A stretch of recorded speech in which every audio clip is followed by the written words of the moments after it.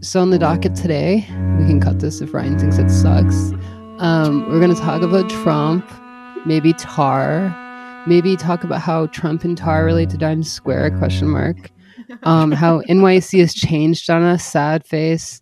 And then we want to get to know Chris from Chapo and, Hell on Earth now, the new series of many to come, I'm sure.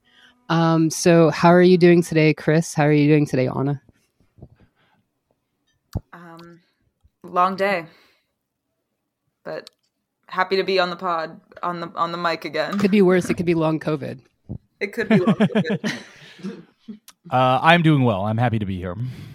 Yeah. Another day grinding out the pods, but I love it. Pod life, as Anna and I like to say.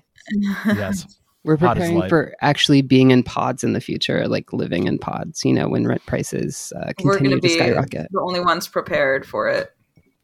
Yes, I look forward to the age when I can live in a neutrally buoyant pod of nutrient goo, and through various advances in AI, the metaverse, content production technologies, become a being of pure content.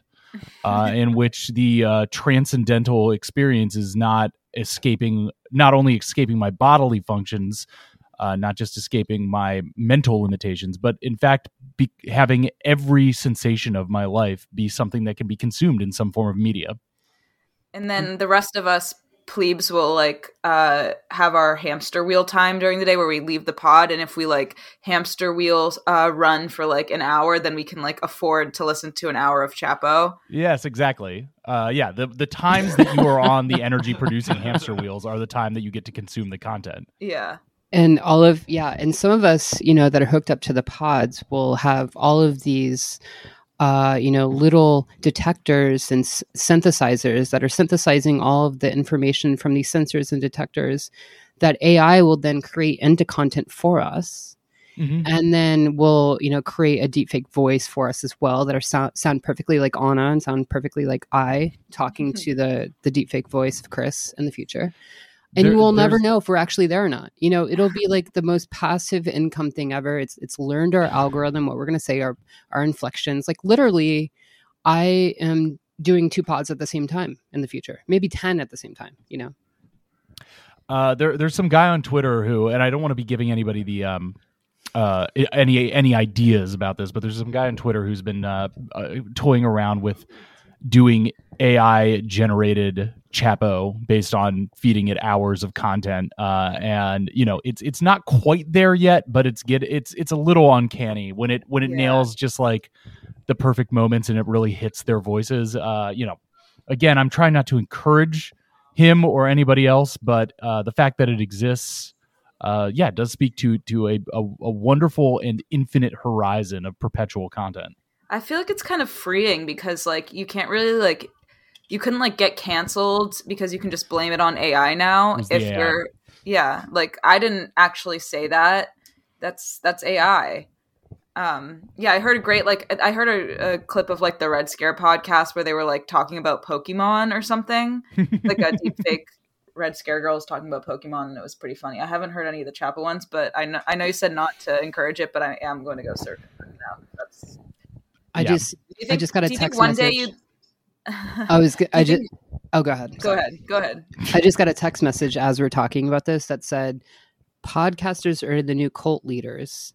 Right as, Chris is talking about all of these deepfake Chapo heads. I mean, the new cult leaders are going to be open AI based deepfake versions of Chapo. Probably they'll probably outsmart all of the original Chapo people, in my opinion. I don't know if this is unacceptably nerdy for this, but I think there's an episode of Cowboy Bebop that's basically the plot of where it was some spiritual guru kind of modeled off after the Heaven's Gate guys who oh my god basically uploaded generated a perpetual AI of himself that had all these people building a cult around, and then Spike and the gang have to go fucking hunt him down. I believe that's an episode of Cowboy Bebop from 25 years ago at this point. I honestly wish I had watched Cowboy Bebop. I think I'm going to watch it because of you now, Chris. Honestly, like 100% going to go and watch it because of you. And I should have watched it by now, but I've been interested in gay stuff so long. I haven't got into the nerd stuff yet. So, I mean, look, I'm very opposed to doing any yagatas about any media, so I would never say that. But it's a treat. The cartoon is quite good. Yeah, I've been dating somebody new, and there's all of these things I have to read. And basically, it feels like another course. Here's the literature. Yeah. My manual, basically. Yeah, here's like these are all the books you have to read to understand me, and if you don't read these things, you won't understand me. That's like, I feel like that's how you know you really have picked an art hoe. Like she has a must read. Wait, did you have to go through this, Anna, with your partners ever? You have to see this, you have to read this, or anything like that? I think I'm out of the, like, me and Dan, I'm the one with like the more schizophrenic bookshelf. Oh, really? Okay. But no, there's a few. We've swapped a few books and stuff. But yeah, no, the bookshelf is like that's like a medicine cabinet. That's like looking through a medicine cabinet.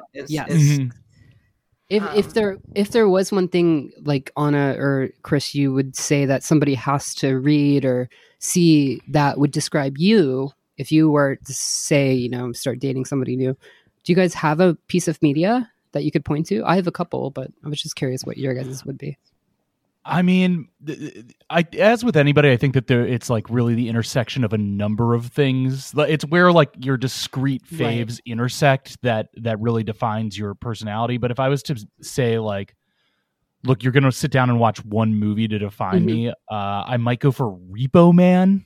Oh, that's a good one, actually. That's amazing, actually. Wow. And especially because I think that that's a lot more like watchable than some of the heavier traditional male faves. I always think it's kind of a it's you're setting yourself up for failure when you're again as a straight guy, when you're like forcing new dates to engage with the straight male canon of like your Blade Runners and Heats and stuff on the first date. Yeah.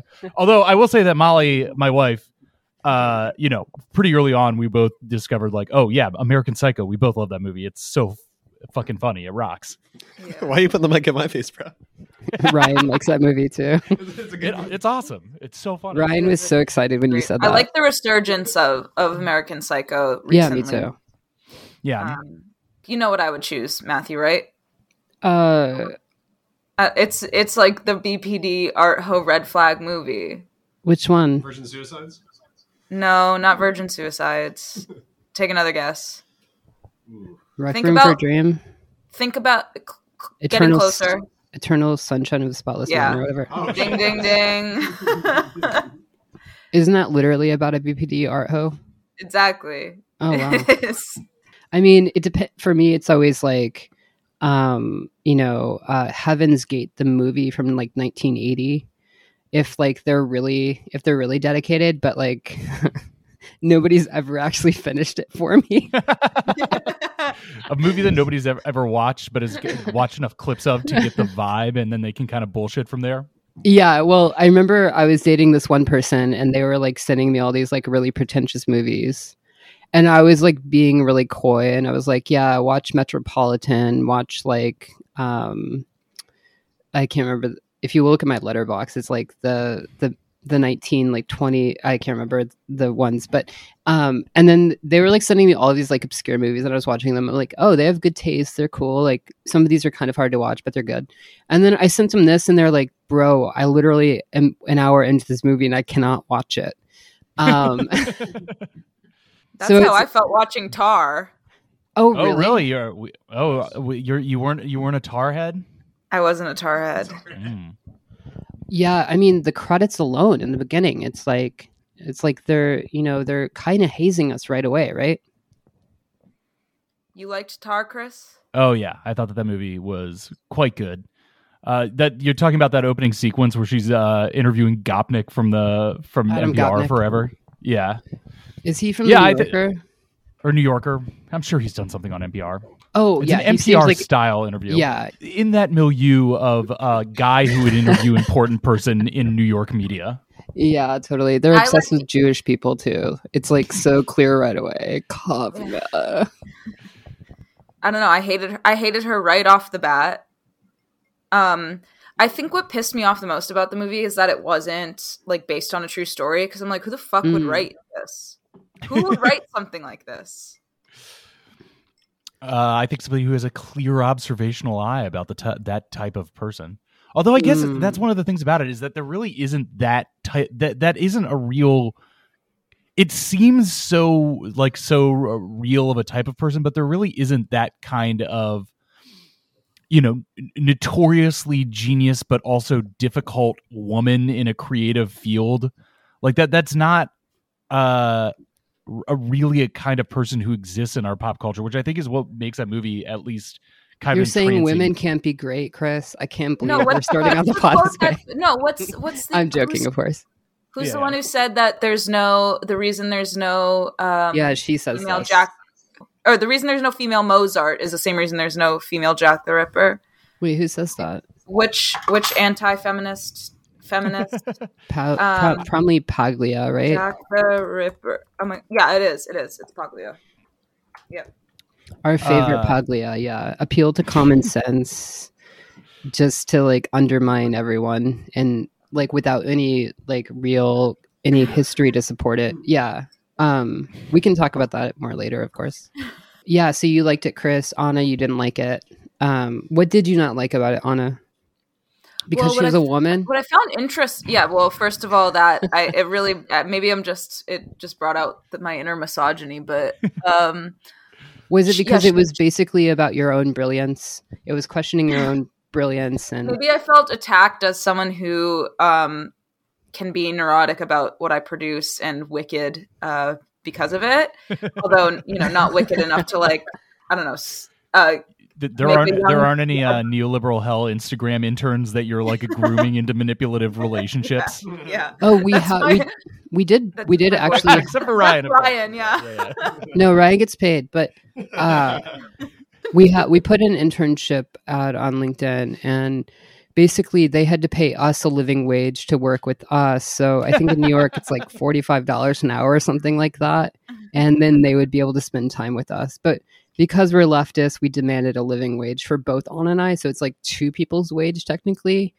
But of course, the only people that would actually be in that job are like rich people anyways. So, I mean, they should pay us, for our cultural I like capital. the idea of creating like kind of an inverse. I mean, at that point, you're basically saying that the goal of your company is to become somebody else's intern. And the fact that they are paying you, and you're like, what I will provide is the service that I am already doing. What you will get, I assume, is I don't know, the clout of being the kind of person who has interns, which is its own kind of clout. That's just what Peter Thiel's job is, basically. Yeah, collecting little Renfield interns around him. Exactly. But I mean, think about it. Like the only people that can be interns are like rich kids, anyways. Like. Unless you're getting paid, so it makes sense. We need to, create a new rentist class of people that are sucking on the teat of podcasters. So yes, I mean, I clearly we're joking, but I could imagine the kind a person who would want this service of being like the kind of young, already rich hustler who wants to be seen as the kind of person who like quote owns a media company, and you would be providing the service of having an operational media company that they could become. Like, what's the name of that guy who owns fucking Bustle? Who bought Napoleon's hat? Brian Goldberg. Oh, okay. Somebody who wants to be like an up and coming Brian Goldberg type. Oh yeah. I mean, if he called it Buzzle, he's probably an idiot already. So. I mean, it's one of the last. Bustle. It's one of the last. Oh, Bustle. Okay, I think you said Buzzle. Okay. Which also sounds like it could be like a BuzzFeed, yeah, that's what I thought. Detritus from 2014. Yeah, I thought it Something was like a BuzzFeed ripoff. Buzzle would be a BuzzFeed ripoff. I mean, exactly. Yeah. It kind of is, but it's one of the last going concerns from that era of digital media. So